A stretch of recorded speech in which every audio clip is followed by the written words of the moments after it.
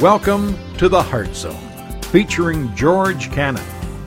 This broadcast is a time of teaching and encouragement from Curwensville Christian Church. For more information, we invite you to visit us on the web at www.curwensvillechristian.org. And now for a message from the Heart Zone. Here's George Cannon. Folks, here's what I want you to do. I want you to get your Bibles and turn to the letter to the Galatians, and we're going to look at chapter 4 again. Now, we've been doing a series entitled Accepted, Experiencing Grace Day by Day. And we're up to chapter 4, and I want you to focus on verses 8 through 20. Now, let's just kind of remind ourselves what we've been talking about as we've been going through the book of Galatians. What we're seeing here is that Paul is addressing a concern that he has for them. He is concerned that they have left behind the simplistic truths of grace through Jesus Christ in salvation and have embraced a concept that they need to do something for acceptance with Christ, for acceptance with God. What has happened is that after Paul started the churches in Galatia, he left to move on to another area in his evangelistic missionary efforts, and then Judaizers came up from the church in Jerusalem. That is, those are Jewish Christians who felt that you needed to keep the law in order to be accepted by God. They came along and they were telling these new believers in Christ in Galatia that they needed to start keeping the laws, to follow the new moons and the festivals and to follow the dietary laws, as well as to be circumcised if they were a male, in order to be accepted by Christ. And in their eagerness to follow Jesus, these Galatian believers were doing that. And so Paul was writing this letter that we've been going through and trying to get them to understand that they didn't need to do that. That the new life in Christ gave them something different than following the old ways. But the problem is, my friends, you and I have old habits. Do you understand what I mean when I say old habits? You and I have old habits that are hard to break. You ever seen that in your life? You develop habits in your life that you just keep doing, and maybe they're irritating to your spouse or to somebody else, but they're just not easy to get rid of. But the fact of the matter is you and I have old habits because we've been trained in them. And that's what he's going to talk about today. That's what he wants you and I to see, because there's actually something better that you and I need to grasp. So let's look at Galatians chapter 4, verses 8 through 20 together. Here's what he says, verse 8. But then indeed, when you did not know God, you served those which by nature are not gods. But now after you have known God, or rather are known by God, how is it that you turn again to the weak and beggarly elements, to which you desire again to be in bondage? You observe days and months and seasons and years. I'm afraid for you, lest I have labored for you in vain.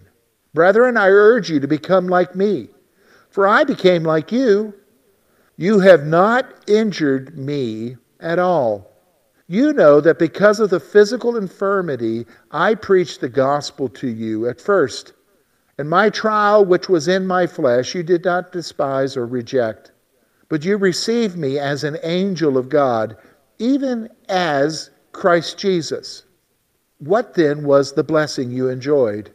For I bear witness that, if possible, you would have plucked out your own eyes and given them to me. Have I therefore become your enemy because I tell you the truth? They zealously court you, but for no good. Yes, they want to exclude you, that you may be zealous for them. But it is good to be zealous in a good things always, and not only when I am present with you. My little children, for whom I labor in birth again until Christ is formed in you, I would like to be present with you now and to change my tone, for I have doubts about you. All right, now here's what we're going to do, folks. We're going to take this passage, and what Paul's talking about here is very personal. We're going to divide it into 3 sections. We're going to look at how he's going to talk to them about how they become enslaved again. And I think that's very relevant to where you and I are at today, because some of you, let's just be honest, some of you have become enslaved again. What do you mean enslaved again? I've been saved. Yeah, but you've become enslaved again, and we'll see what he's talking about here in a moment. Then we're going to see that he's telling them to think back. Think back to when he was with them. And we're going to see some things that are relevant there for you and I as well. And then we're going to move on, and we're going to see what the real deal is with this whole issue of you working for your acceptance with God. Something that you need to understand. So let's look at this together. That's what we're going to focus on here, because we're going to try and break those old habits in our lives that you and I become enslaved to. So let's, first of all, we're going to look at verse 8. Look at what he says in verse 8. But then indeed, when you did not know God, you served those which by nature are not God's. Here's the first thing I want you to see. Before salvation, you were enslaved to a system of working for acceptance. Before salvation, you were enslaved to a system of working for salvation. In the Galatian mindset, in the Galatian lives, he's referring to the fact that they grew up in a system of trying to appease the gods. If you saw things were going bad, then you needed to make more sacrifices to the gods because you were trying to manipulate them. You were in a system of trying to find acceptance. You and I have been raised in that same kind of system. You say, hold on a second, George. Not in our culture. We don't have gods that we're trying to gain acceptance from. You're right. We don't have idols that we're trying to gain acceptance from. But the fact of the matter is, you were raised in a system of acceptance. What do you mean? Think about it. From the moment you were a child, from the moment you first disciplined by your parents, it was all about you doing the right things in order for you to be accepted by your parents, by your coach, by school teachers, by the boss. It goes on and on. We live in a culture of acceptance, of doing things for acceptance. And when people don't do that, they're labeled as, isn't that true? He's just a rebel. So what we're seeing here is he's pointing out that before salvation, you were enslaved to a system of working for acceptance. But verse 9, he says, but now after you have known God, or rather are known by God, how is it that you have turned again to the weak and beggarly elements to which you desire again to be in bondage? Here's what he's saying. Since you've been saved, you have once again enslaved yourself to works. Now look at how he describes salvation here. I think this is interesting. I got to make a point here. Look at verse 9. But now after you have known God, or rather are known by God. Here's what he's talking about. When you and I became believers, when we put our faith and trust in Christ, God knows you now. That's what he's referring to. You have a relationship with him. But what he's saying here in verse 9 is even after you've experienced salvation, you've enslaved yourself again to a system of works. However, now the system of works is something completely different. It's our old habits. We feel we've got to do something for acceptance with God. Now, let's just remind ourselves of something. Could you do anything for salvation? I think you and I would have to agree. There was nothing we could do for salvation. Nothing that we could do to gain acceptance. No amount of good things was going to get us accepted with God. No amount of good things was going to get us out of hell that we so rightly deserved. We came to Jesus by faith, George. Yep, you did. You came to Jesus by faith. Now, what makes you think that the continued acceptance with God can happen by what you do? But that's what the church culture is trying to communicate to us. You need to give. You need to be here. You need to read your Bible. You need to pray. You need to do all of this stuff. You need to serve. You need to volunteer. But that's the emphasis that we give, right? Now, all of those things I just mentioned to you are good things. They're not good things if you're doing them to gain acceptance with God. And people will do that to try to manipulate God. That's getting back to that old system. They're enslaving themselves again to the old system. You do those things not to gain acceptance with God. You do those things because you are accepted. But here with the Galatians, and I would dare say with a lot of you, you're doing them so that God will accept you, so that he'll show favor to you, so that he'll bless you or answer that prayer. And so they become enslaved again. Look now at what he says in verse 11. First of all, he says in verse 10, you observe days, months, seasons, and years.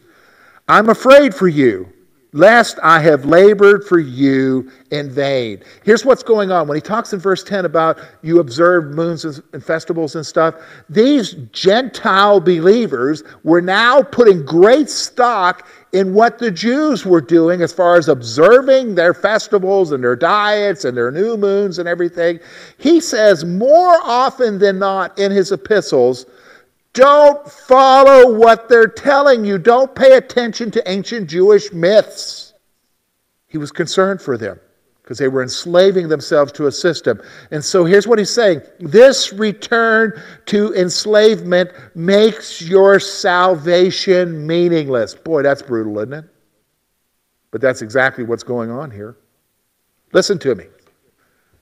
If you're operating right now with a concept that your salvation has to be maintained by you doing certain things, you say, well, I don't operate by that. No, but if you're operating by the mindset that unless you have your prayer time this week the way you always have it, you're not right with God, or unless you're giving, you're not right with God, or unless you're doing this or doing that or doing this, then I'm telling you that makes your salvation meaningless. That's why Paul says in verse 11, I am afraid for you, lest I've labored for you in vain. What he's saying is that if you've embraced that kind of thinking and enslaved yourself, Galatians, all of the effort and the labor that I put forth in bringing you the gospel of grace was meaningless. Because salvation is meaningless to you. Because you've embraced a thinking again that it has to do with what you do to be accepted with God. And let's just remind ourselves again, you already know this. There's nothing that you can do to be accepted with God. Nothing. It's all about Jesus, what he did for you. But here they are, they've enslaved themselves again to the thinking. And I just think about so many Christians who are enslaved right now. Enslaved to, quote, carrying the right version of the Bible. Enslaved to thinking about how they should dress when they come to church. Enslaved to thinking about what type of music they should be listening to, or where they should go and where they can't go, and how much time they spend in prayer, and should they pray about this. Even today, we're even telling people how they should vote. That has nothing to do with salvation and spirituality. Take a step back, think about it. It's about faith in Jesus Christ alone and something new. But here's the problem. We've got these old habits.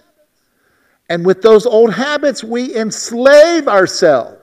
Enslave ourselves again to a system of works where we have to work for acceptance with God. That's what he's talking about here. That they're enslaved again. Some of you have enslaved yourselves again. Here's what he's going to do now. He's going to come to verses 12 through 16. And it seems kind of like a personal discussion there. He's talking about his personal time among them. But what he's doing by referring to his personal time among them in these verses, he's wanting them to think back about his time among them and how he ministered to them. And he's wanting two things to happen here. And let's talk about those two things. Here's the first one. He's saying to them, you were ready for the message of grace when you responded to it. That's what he's trying to say. Look, you were caught up in this system of trying to manipulate the gods and trying to gain acceptance with them, and you were realizing there was nothing that you could do for your salvation. It was just this endless cycle of bondage, and when I came along with the gospel of grace, you were ready for it. You were ready for it. You know what? Think about it, folks. When you heard about Jesus and you responded, you were ready for grace. You were ready for the grace of God to take place in your life. And see, in his personal story here, he talks about how they were willing to overlook things to hear him because they were ready. What do you mean overlook? Well, he talks about that he had a physical infirmity. And scholars believe what he's talking about here, and it makes reference here in a minute. I'll show you what he's talking about, that he had an eye problem. Where did he get an eye problem from? Well, folks, remember when he had the Damascus Road experience where he saw Jesus? What happened to Paul? He was struck blind. That would forever mark him, forever change him, to the point that his eyesight was probably never the same again. He could see, but not like he could see before. And so when he comes to these Galatians, here he has this eye problem, and they're willing to accept him because they're ready for the message of grace. Now that would be significant. Why? Because in their culture, and we see some of that in our culture as well, if you had some sort of a deformity, people were like, ooh, stay away. But they were willing to listen to him. Why? Because they were ready for the message of grace. And he's wanting you and I. Think back. When you got saved, you were ready for the message of grace when you responded to it. In fact, here's the second thing he wants to point out to them. You were willing to do anything for God in response to that grace.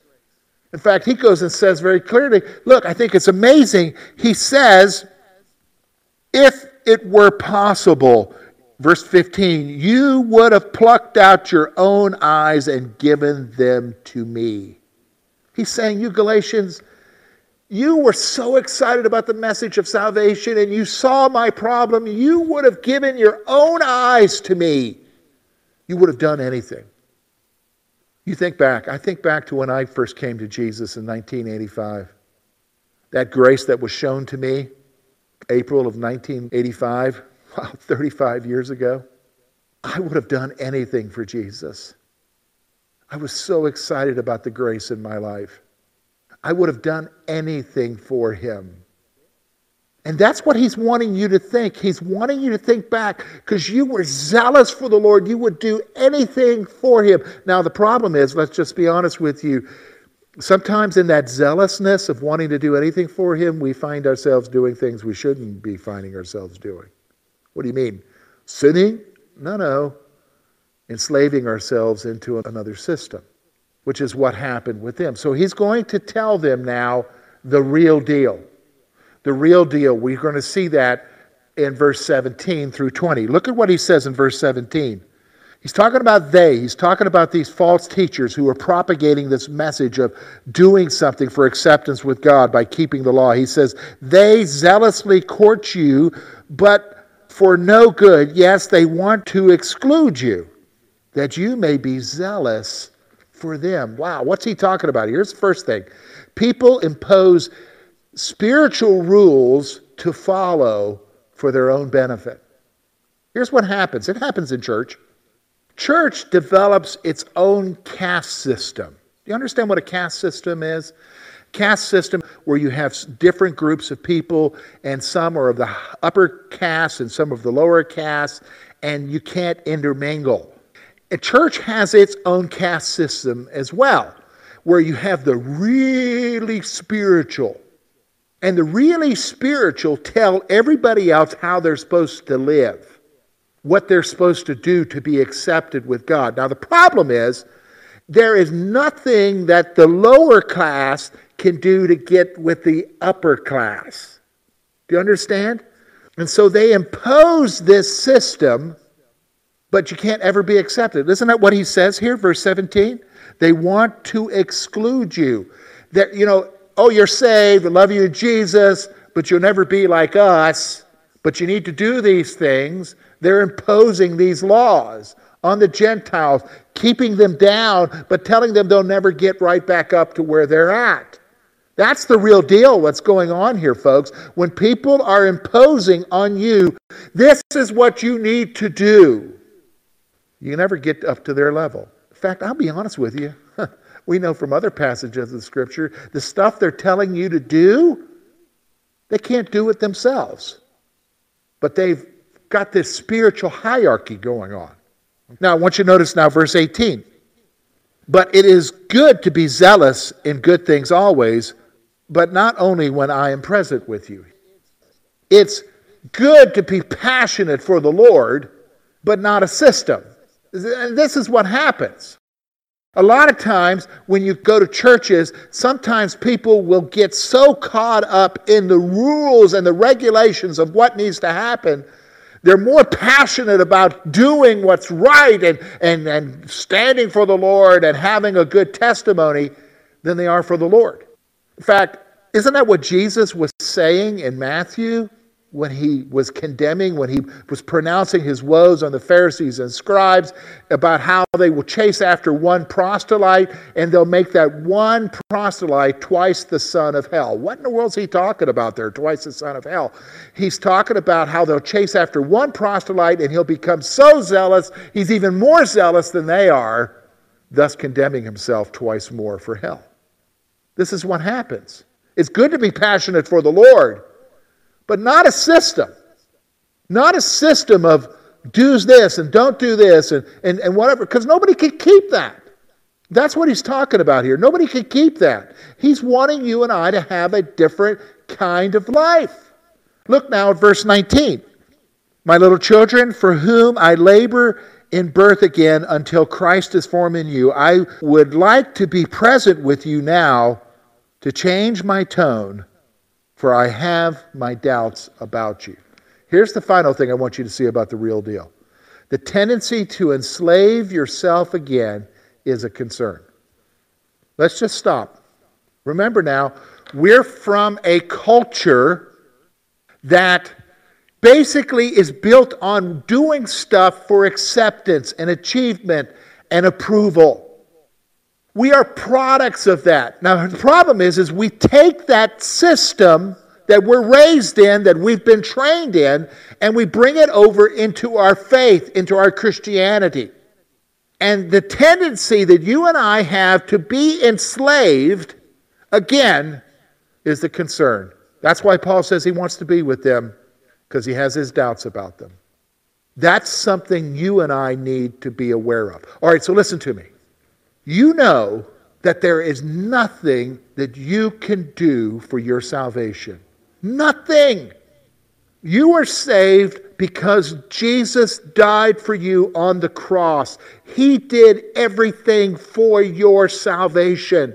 There is nothing you can do for your salvation. Who's the only one who can do it for you? Jesus. It comes down to whether or not you believe him or not, or you have trust in him. Whether or not you commit yourself to follow him.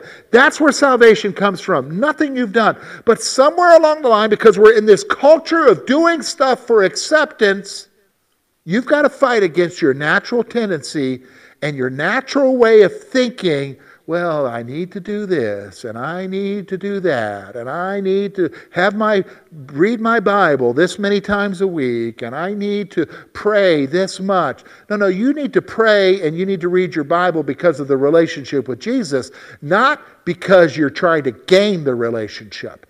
Do you see the tendency? That's a concern, and it needs to be a concern for you and I.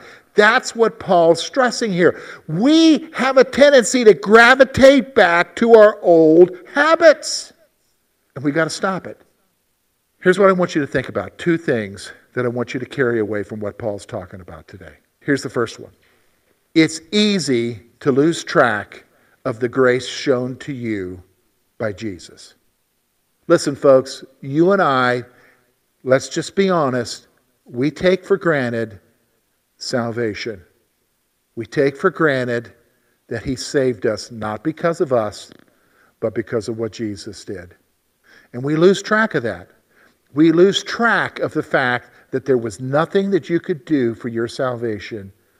It was all because of Jesus. And in losing track, you find yourself caught up in a mindless enslavement bondage to, quote, doing stuff to get yourself accepted by God. And how do I know that? Here's a simple test. When stuff's going wrong in your life, what's the first thing you ask? If it's, well, maybe it's because I didn't do this, God. If I start doing this again, will you show favor to me? That's a sure sign that you've enslaved yourself to an old system.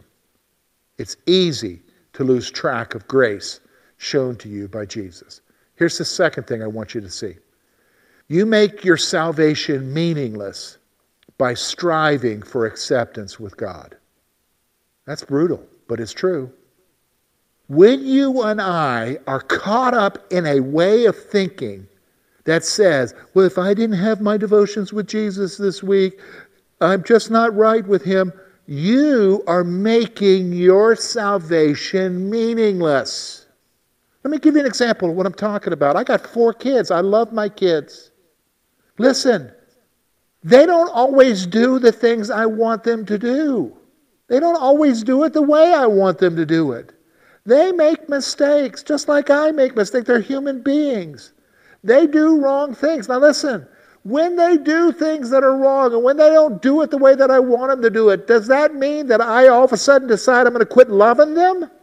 No.